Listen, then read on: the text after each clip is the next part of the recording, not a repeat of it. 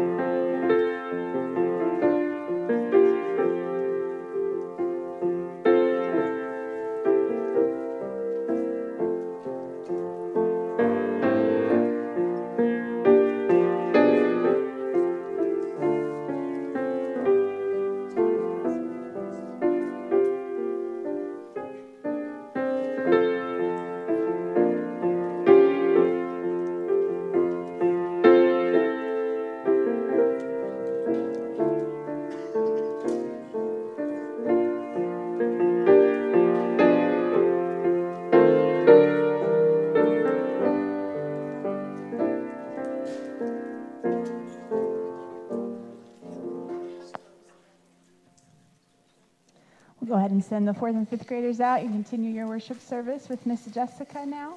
Pastor Jordan, teach us about Galatians. What's that? Teach us about Galatians. Hey, let's do it. All right, Galatians chapter 5 is where we are at today. Galatians chapter 5.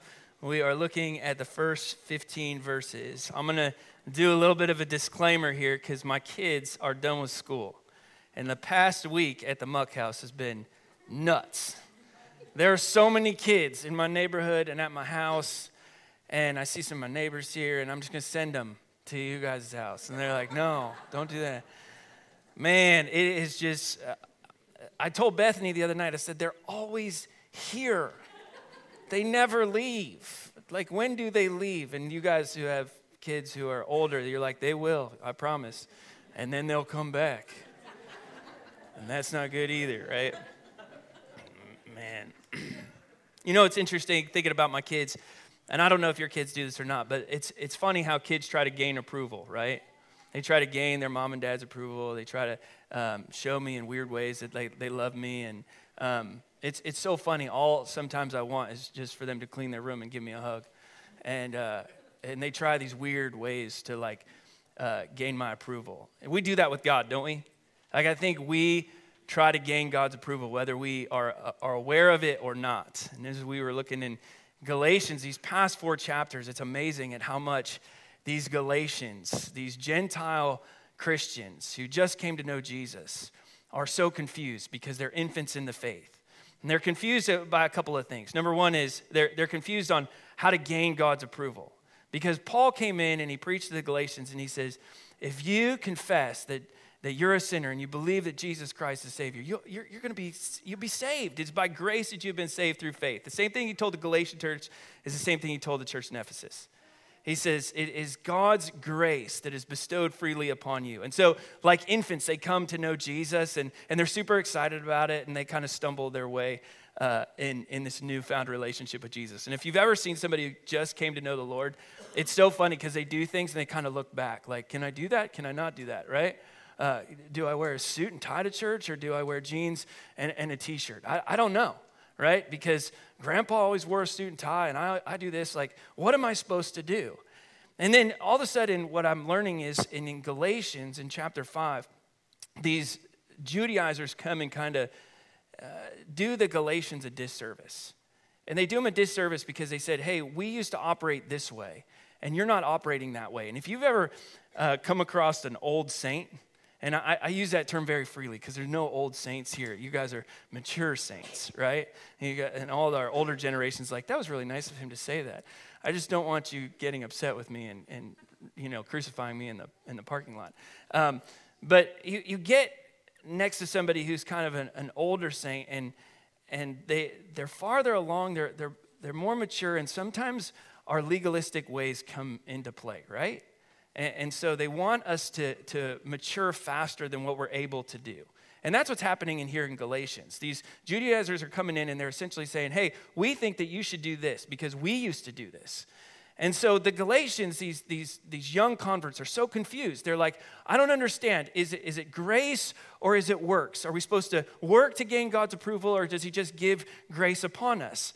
And Paul essentially unpacks for him. He says, well, it's kind of like the difference between a slave and an heir.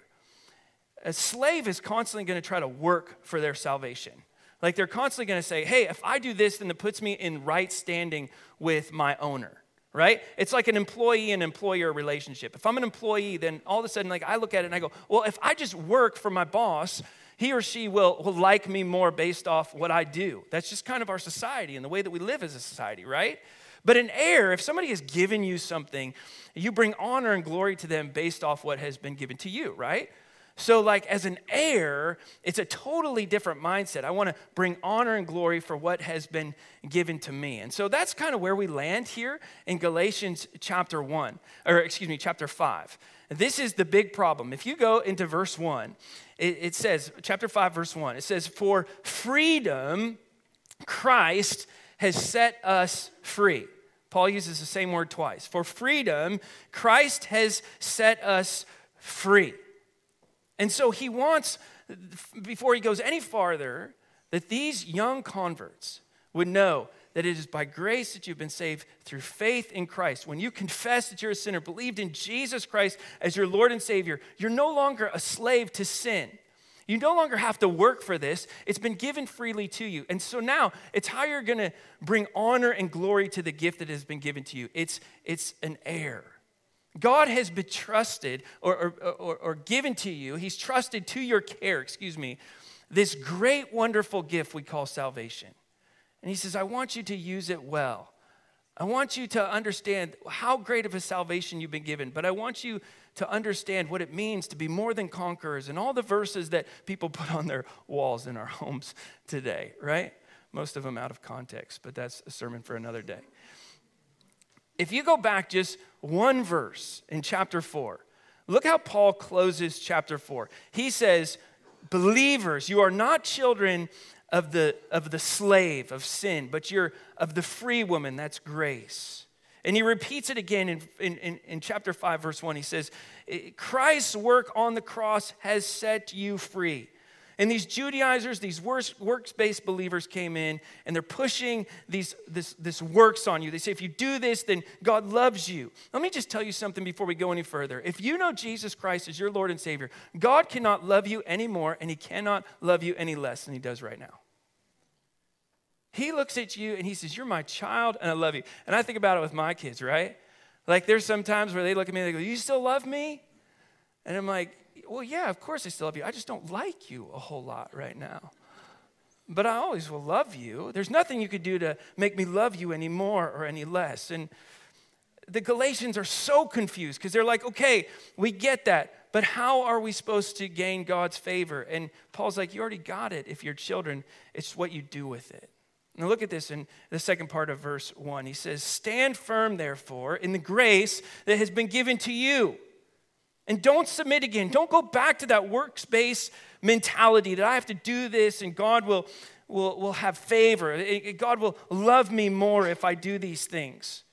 Look, I, Paul, say to you that if you accept circumcision, Christ will be no advantage of you. Okay, well, hold on. What's circumcision have to do with anything? Okay, so now it's going to get warm in here, okay? Just for a second. I'm glad the 4th and 5th graders took off. Circumcision is, at the core, the surgical removal of the male foreskin. And the reason that people do it is biblical and health related, and that's as far as we're going to go on talking about that. Okay? There will be no slides on that this morning. If you circle that word circumcise, it literally means to cut around. Now, this is why it's important, okay? In the Old Testament, circumcision is a religious ceremony required of all Abraham's descendants. Now, I think it's amazing in the Old Testament that God speaks to the way that the body functions, whether male or female. And I think the reason he does that is because it's very personal. And it's very to the heart, and it's very uncomfortable to talk about. And you know what? Sometimes in church we need to talk about uncomfortable things, because now God can do a great work in our life. And God looked at his people and he said, Abraham, you and your descendants are going to have this sign, this covenant sign called circumcision. It's in Genesis 17, Acts 7, Leviticus 12. And the Judaizers, remember, those are the enemies, if you will, of the Galatians in the New Testament text. They looked at the New Testament believers and they said, you have to do what we've done. You have to participate in this because we've participated in it. Why? Why are they so big on it? Because that was a culmination of the law. It was, you could honor the law, you could strive to honor the law, but this is like the nail in the coffin, right? This is like the big one. And there's some Old Testament passages where groups of people got circumcised to show that they were cut off from different societies. This completely contradicts, if you are pushing this in the New Testament society, that you have to do this in order to be in God's good graces, it completely contradicts being saved by grace. Why?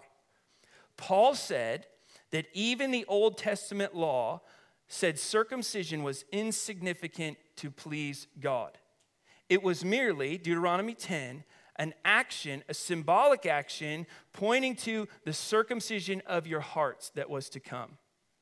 Now, the same is true in today's society. There are still things that go on in the church where we look at and we say they're just symbolic actions. For example, the Catholic Church believes that in the Eucharist, which is the taking of communion, Jesus is actually crucified again, and he's poured out, and you have transubstantiation, which means that the cup and the bread become the actual blood and body of Christ. Christ died one time, not over and over again.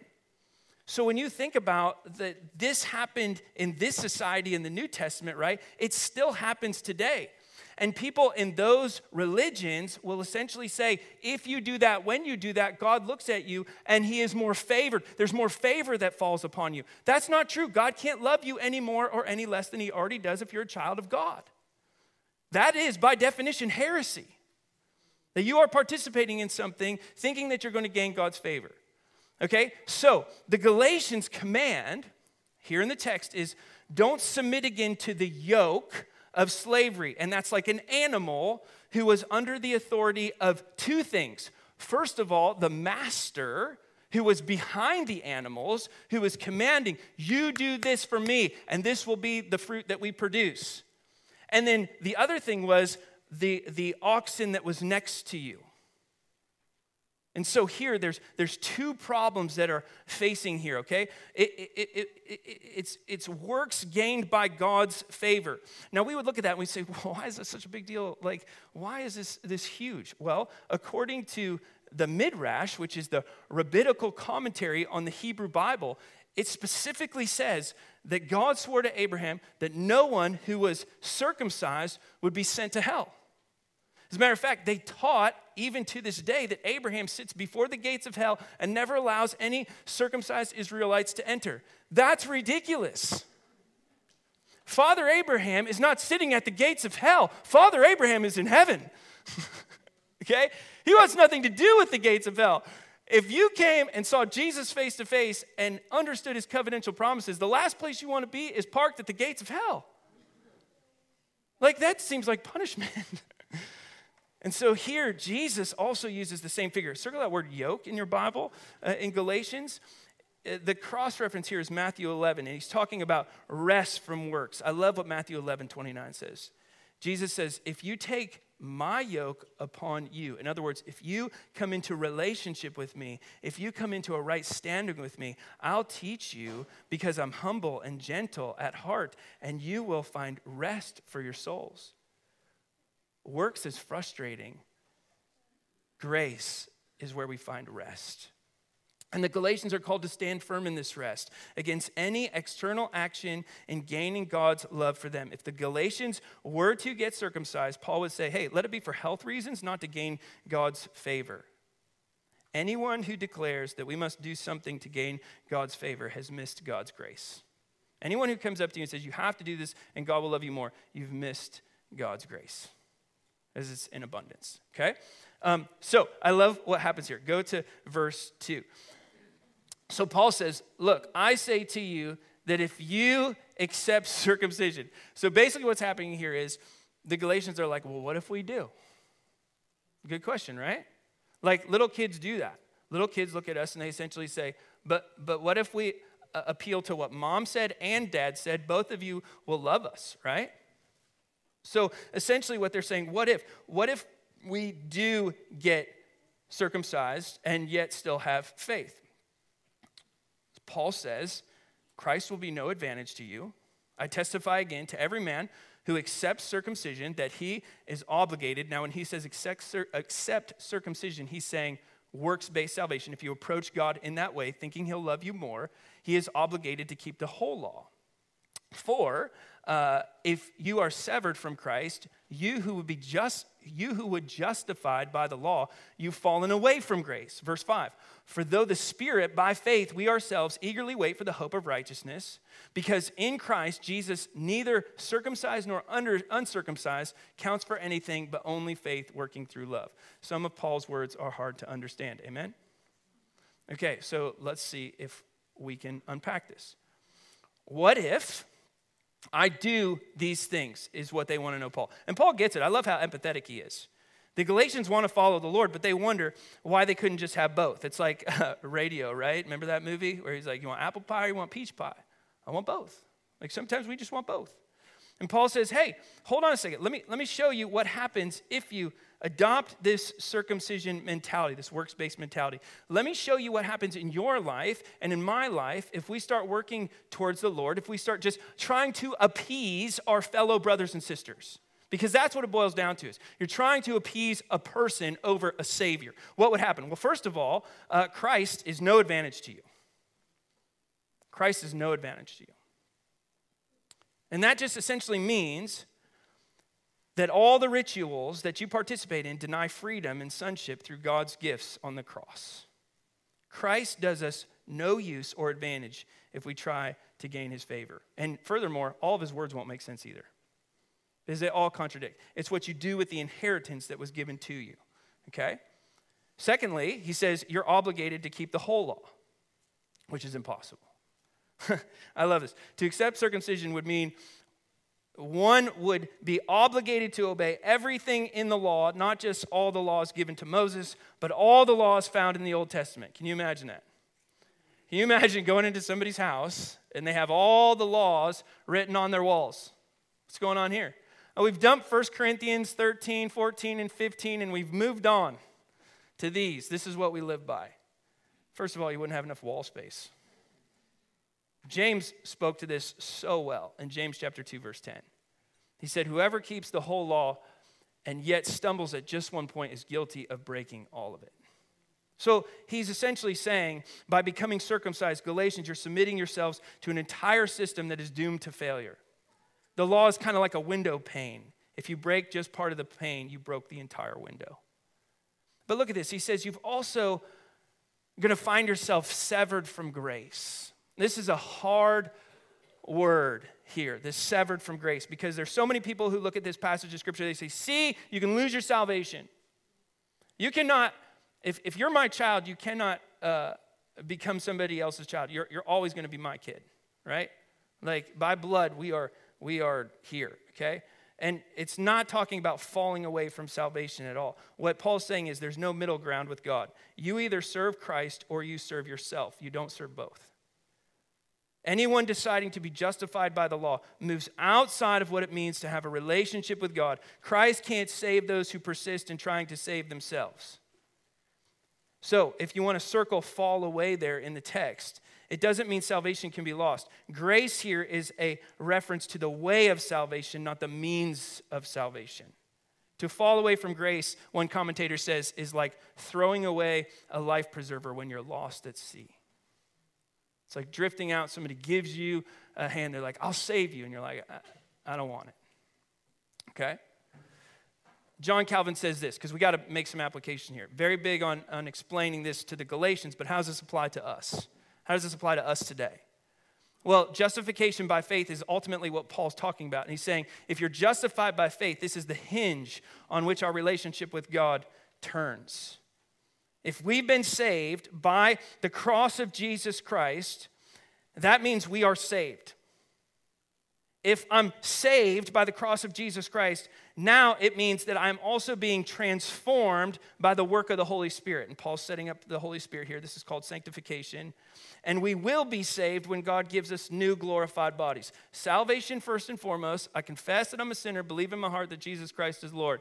Then I'm sanctified, set apart from the rest of the world by the work of the Spirit. Then when I get to heaven, I'm glorified. God looks at me and he says, yes, this is perfect body. This is perfect relationship. If we have faith and law, you miss justification by faith. You miss the whole thing. So look at verse 6. If anyone is going to emphasize a works-based mentality, you're trying to gain salvation in the flesh. So Paul says, neither circumcision nor uncircumcision has any value. And here is the big point. It is only in Christ. What does that mean? Take it into a relationship with a little kid. It is only for my kids, okay, my 9-year-old and my 11-year-old, it is only in Dad we find all the resources we need in order to live. It is only in Dad that I am fully dependent to be able to produce any good fruit, right? All the resources they have. My youngest looked at me the other day. She said, this is my room. I go, oh, no, sweetheart. This is my room that I let you live in, right? And she looks at me and she says, well, hold on a second. I thought it was mine. No. I'm letting, and when you turn a certain age, I'm renting it out to you. When they sit down at the dinner table, right? This is our food. No, sweetheart. This is my food that I've let you eat, right? I keep you alive. It is funny how much we learn about God when we have kids. I didn't say I'm God. I'm just saying I learned about God. And then I think to God, I'm like, wow, that makes a lot of sense, right? So Paul's saying, if you want to work for it, you should consider yourself still a slave. Oh, but if you're an heir and it's been given to you, you should live accordingly. So I feel like when I wake up, my kids should sing my praises. And they don't. They put my covers over their head and they hide. And they say, come back again in 10 minutes. We do this every day, don't we? Like, man, I just think about this is how I approach God. I just think about it. I'm like, it's not my world. This is not my church. That's not my pew. That's not my car. That's not my wife. That's God's property that I am called to do something with. How do I use that gift? Do we use it for the glory of God or do I use it for myself? And I say, God, I'm a selfish little kid. I'm a spoiled brat, right?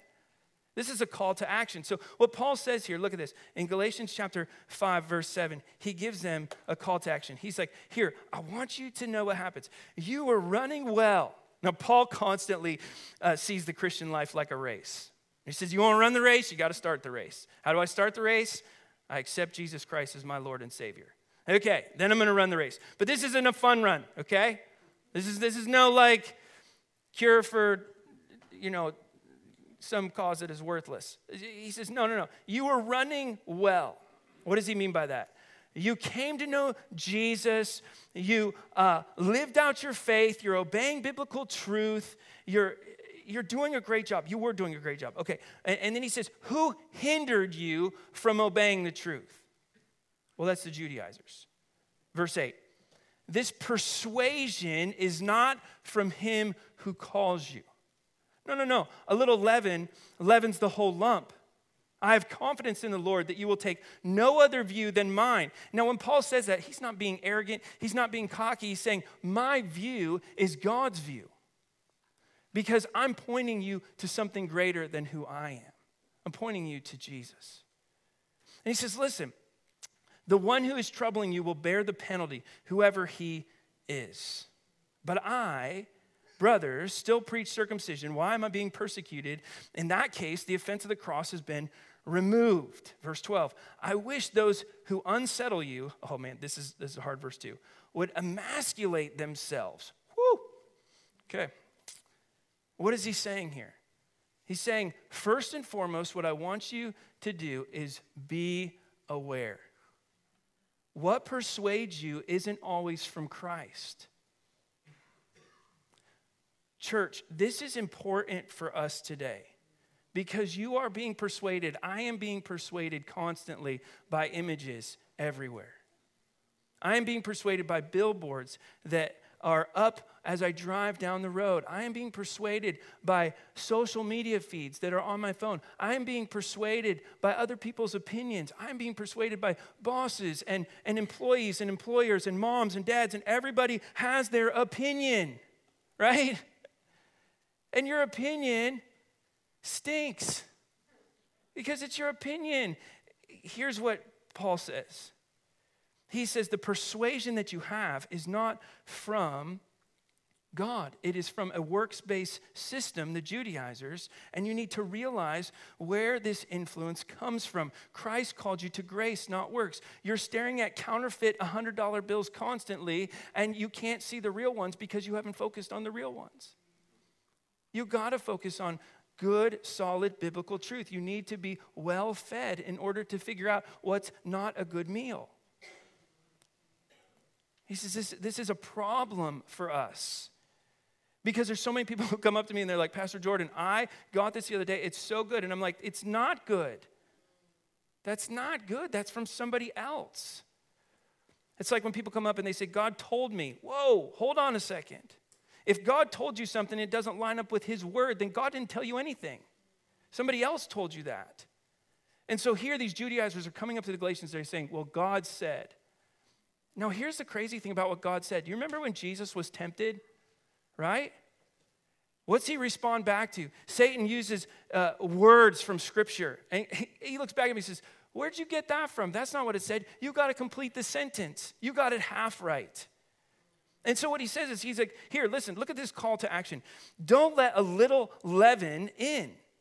This yeast illustration is really interesting because Jesus uses this. And he uses this in Matthew chapter 16. And what he says is a small amount of evil affects a large group of people. So for the Galatians to get back into the race meant you have to keep heresy out because God's judgment is coming. You remember what Jesus said? Look at this. Jesus said, but if anyone causes one of these little ones, he's talking about kids here. He says, if anyone causes these little ones to stumble, to believe in me, it would have been better for him to have a large millstone hung around his neck and to be drowned in the depths of sea. Let me just ask you a question. I've been struggling with this all week, okay? So just welcome to my struggle. What have I allowed in just a little bit that is affecting everything else? What have I allowed in to my marriage? Just a little bit, and it's affecting the whole thing. What have I allowed in with raising my kids? It's just affecting the whole thing. I think about this as a pastor of this church. Like, I think about this constantly. What have we let in, right? Maybe it's one of you. Who's my Judas here today? Don't worry, they're camping. No, I'm just kidding, right? Man, we think about that all the time. We always, as the Bible says, have to be on guard for these things. Be cautious of your own ideas. Be cautious of your own values. Be cautious of your own agendas. I'll really drive it home. Be cautious of your to-do list. That doesn't sit right with me. Right? Be cautious, he says. Now look at verse 11 and 12. Paul pushes the envelope and he says, if false teachers were concerned about being passionate for the law, then don't stop at circumcision. Castrate yourselves for holiness. Because if you do that, then maybe you won't produce any more devilish children.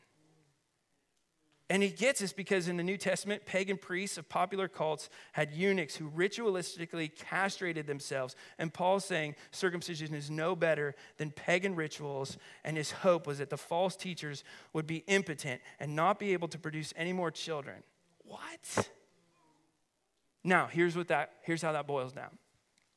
Jesus says it's the right arm, right? I'm left-handed, so I get to keep mine. He says, if your right arm causes you to stumble, what are you supposed to do? Cut it off. If your left eye causes you to, or it might be the right one, I don't know, right? Causes you to stumble, what are you supposed to do? Cut it out. The key to that text is radical amputation.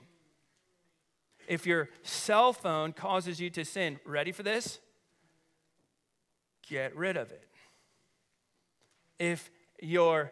Some of you are like, what about my kids? They cause me to sin all the time. Do I get rid of them? Parents right now are staring at me. They're like, don't look to the left or right, right? what do I do with that? Some things have to stay, and if those things are called to stay, ready for this, then I have to change. Uh-oh. So here, what Paul says is he's saying, at one time, something that was a beautiful sign of God's covenant with his people has been destroyed. And I don't want to speak into things that are going on in our culture, but there are some symbols that we had first that have been destroyed. They were ours first. And they've radically changed. And he says, listen, at Pentecost, believers, circumcision became as unimportant as any other pagan ritual. Now it's a matter of the heart. And false teachers, then and now, it's heresy. It's not from Christ. Not even a little bit of their teaching or influence is welcomed in the believers' lives. Okay, we have to finish this, okay? Because we have to take communion. Verse 13. For you were called to be free as an heir of the throne of God. You're called to be free. Put that on your walls in your house. Only do not use your freedom as an opportunity for the flesh, but through love, serve one another. For the whole law is fulfilled in one word. The whole law is not fulfilled in the act of circumcision. This is a backhanded comment to the Judaizers. No. The whole law is fulfilled in living out what has transformed in your heart. You shall love your neighbor as yourself.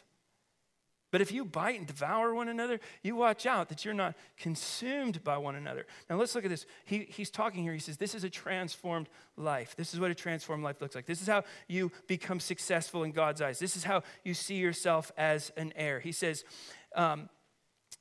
I do not have an opportunity for the flesh, but I need to serve one another. And here's what he says. If you want to be successful, verse 13 and 14, in God's eyes, number one, avoid giving into the flesh, self-indulgences, but more find opportunities to genuinely love and serve others. Now, this just lines up with Jesus' words. This is why Jesus tells you to pray for your enemies.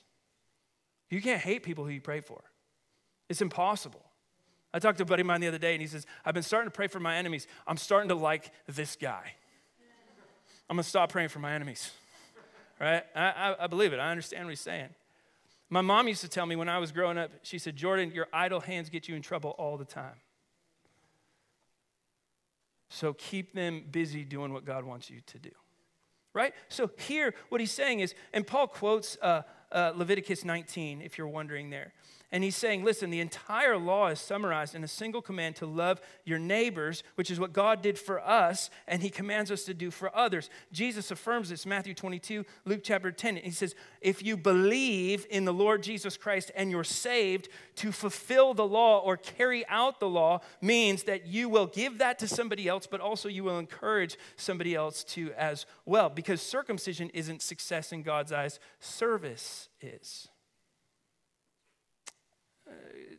Thomas Aquinas says it like this. He says, obedience is the perfection of the religious life. I know we don't like that word religious.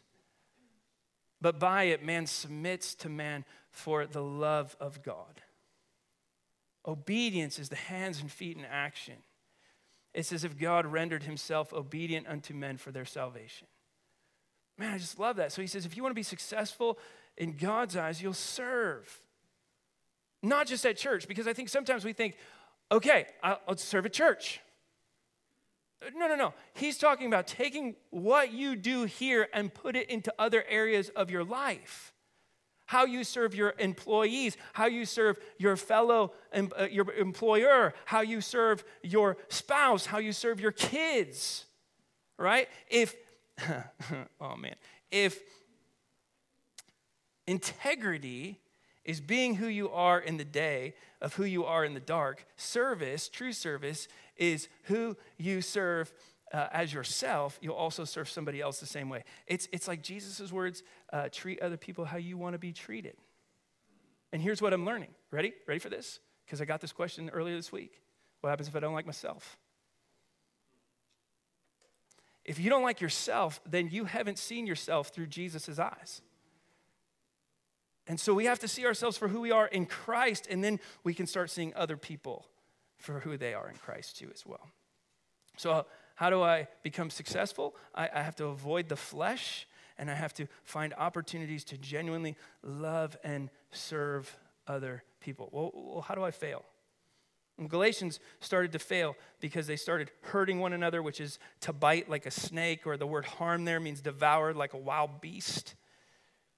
And essentially what Paul says here, he says, you're starting to turn on one another. And I read this earlier this week. I'm going to read it to you. It says, to live a transformed life, be successful in God's eyes, avoid failure, gives no foothold to the flesh, but we respond to the Spirit in service, because when believers lose motivation to love, they become critical to themselves and to others.